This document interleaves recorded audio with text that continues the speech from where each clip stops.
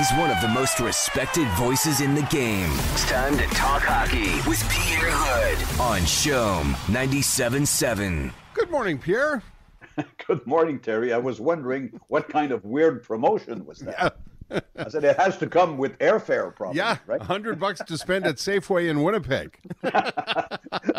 Well, maybe that's what should be on the agenda of the Habs today. Yeah, no kidding. Do a little shopping of good things at the Safeway in Winnipeg today, because there are lots of things to forget about last night. Yeah, no kidding. I was curious, Pierre, before we get to the actual game, Jess and I were watching you last night. We were saying, must be strange for you this year, eh? You go from calling the game live and then you're not calling the game live. I assume you weren't in Winnipeg last night.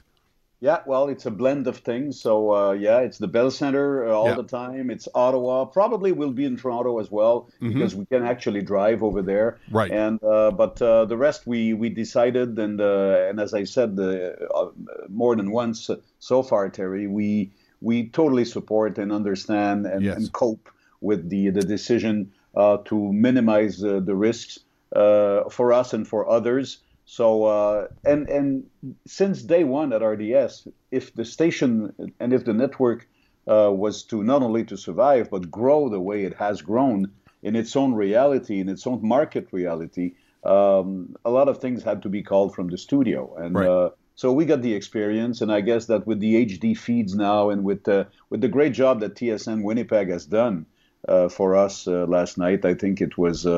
I wouldn't say it's the same thing, but it's close for us to do the same thing. And I hope we can provide the high quality job that we want to provide all the time. So, well, you did, but it's not the same thing. No, right. That was my point. You do such a great job that we couldn't tell the difference.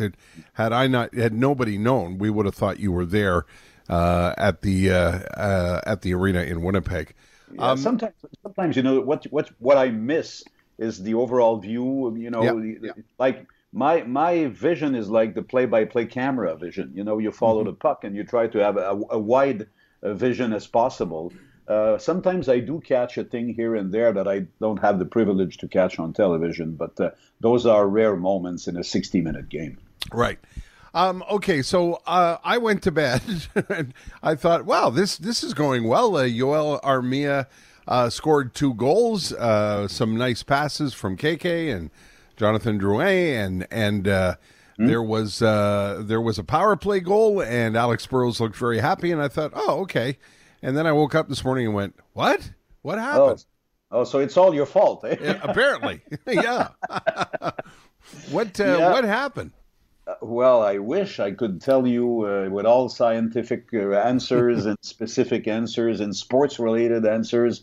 And I'm afraid I'm not going to bring the answer clearly this morning, because the coach himself and the players themselves after the game were out of words, except for one common thread, Terry, and I will use the word in French. It's probably applicable in English as well. On a craqué. Yep. That's what came from Dominique Ducharme's mouth. This is what came from Jonathan Drouin's mouth after the game. We cracked. We just vanished. We just disappeared. And if I would have an explanation, I'd be the first one to try to reach the coach and say, "Hey, here's what I saw from my booth in RDS." But I'm afraid it's not as simple as that. Every number, every stats point out to that direction. And it's not the number of shots in the first period. It's the way the team played the first period. The Habs looked like the Habs of the early part of the season. Yeah. They were skating so fast. They were going north, south. The transition game was there. The group played as a unit of 5. All those things that Dominique Ducharme told Mark and I in our private briefing before the game. And he said, I don't want any frills and thrills tonight. He says, I want some basic things that I would like to build on. He says nothing will come totally tonight, but he was talking about these aspects I just told you. So the transition game, but also how to play a tighter unit of 5, whether you have the puck or whether you are fighting to get the puck from the opponent. And I thought that it was pretty well done in the first period, and it gave confidence and it gave room to some players that desperately needed some. Yoel Armia is one of them, Jesperi Kotkaniemi, Jonathan Drouin, and then all of a sudden, the usual things, Terry. Yeah. Bad penalties, bad decisions, bad execution, and it was just a spiral from then on. In the print media this morning, nobody is holding back, Pierre, on Carey Price, who did not have a good night last night, who's really struggled in these last few weeks, and of course, because of his contract and the kind of pressure that brings, a lot of people are pointing fingers. This is going to become a very hot potato for the new coach because Jake Allen has played extremely well. Carey Price is not playing well. And I understand. I think it was the right call to give Carey Price the start last night. And you know, as the coach said, he's trying to give everybody a reset and a new start. But it didn't go well. And the two teams are getting together again on Saturday. Mm-hmm. This is going to be a tough decision for the coach on who to put back in net. It is a tough decision because you're damned if you do, damned if you don't, right? Yeah. How can you rebuild confidence if you don't play your star player? That would be one philosophy, right? The other philosophy would be, well, why don't you give him a little rest? Take him out of the duty, take him out of the load of responsibilities, and give him time to watch the game from the bench, give him time to work out things with Stefan Waite, give him time for extra practice in the morning and morning of games. I don't know. Carey Price, like many top goalies in the history of the league, they're a rare breed, Terry. They're tough to understand in terms of mental confidence and mental approach to the game. And it's tough for a coach, and regardless of his experience, or I should say lack of experience, I wouldn't like to be in Dominique Ducharme's shoes. No, me neither.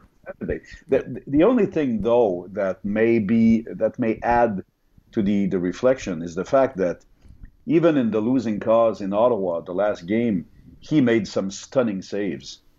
Last night, I think he looked completely confused on the ice. Yeah. Looking backward all the time, making movements with the wrong anticipation. So conclusion, making the wrong movement, looking for the puck. I understand the Jets forwards are big forwards and they're moving around like crazy. But I think that having said that, last night was probably more of a wake-up call. And I don't know if you saw his short answers in press conference after the game. No. Some people said, well, this is not up to par. This is the wrong attitude from a professional athlete.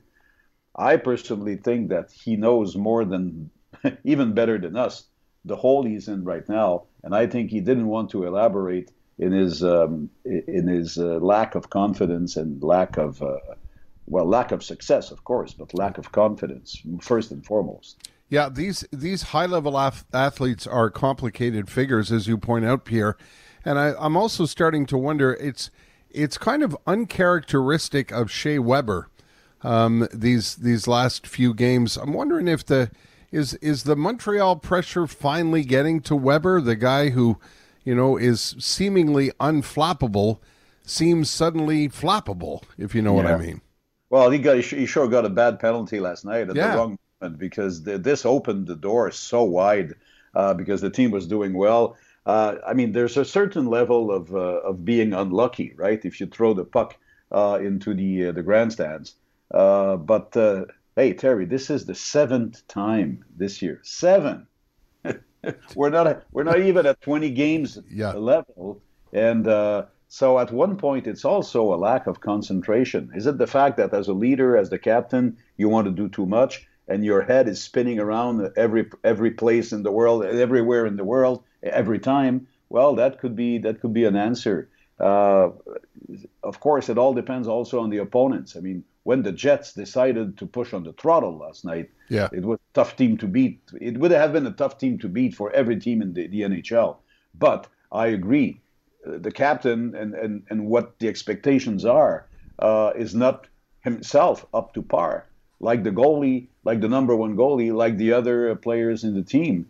And but you're right, he's supposed to show by example, and he's supposed to lead. And I'm sure he would be the first to say that he himself has to raise his play notches and notches in order to come back to what we saw the first games of the season.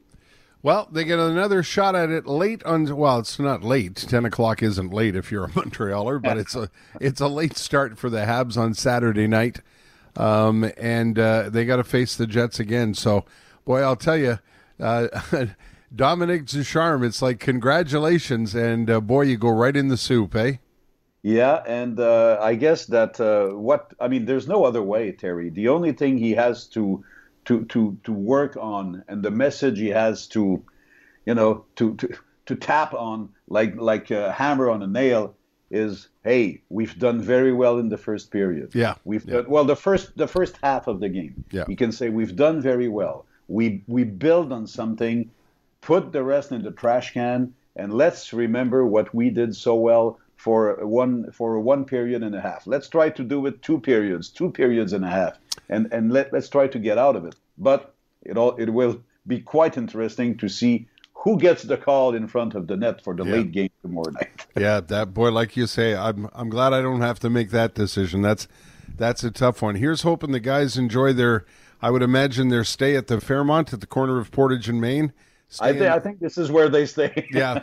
Stay in the room, enjoy the view and the room service, and get ready for tomorrow night. and do a little quick shopping at Safeway, yeah. Okay. Hey, Pierre, listen, have a great weekend. As always, a great pleasure, my friend. We'll talk again on Monday. Great pleasure as well, Terry. Okay. Talk to you on Monday. Okay, thanks, Pierre.